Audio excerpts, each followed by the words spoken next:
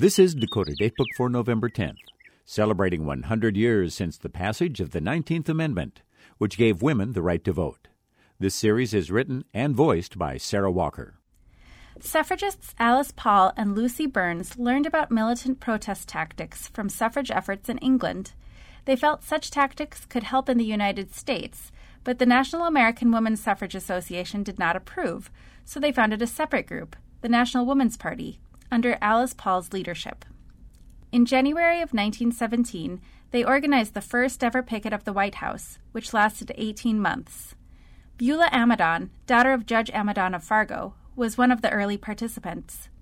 At first, this silent picketing was smiled at by local police and President Wilson, but soon their presence began to create some agitation, especially as the United States entered World War I.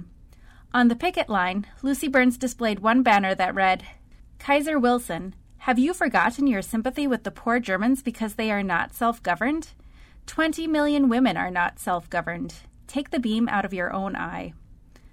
As wartime patriotism escalated, the banners provoked hostile responses from onlookers, leading to shouting and even riots. Many denounced the actions of the militant suffragists, including Dr. Anna Howard Shaw of the National American Women's Suffrage Association. In North Dakota, the Steel Ozone newspaper in Kidder County equated suffragists with national threats, arguing that the government should do more to harden their policies in dealing with, quote, spies, German agents, and suffrage pickets. In October, a group of picketing suffragists, including Alice Paul, were arrested and given a 7-month sentence at a workhouse. Paul soon began to refuse to eat.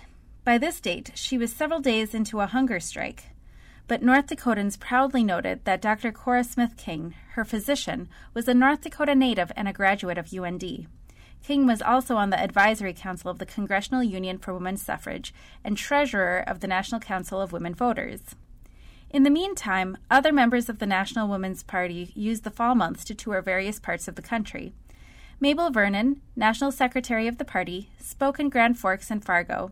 She stated, "I recently had an interview with President Wilson in which he gave every indication that he will put his power behind the suffrage amendment. It is difficult to say how he could do otherwise.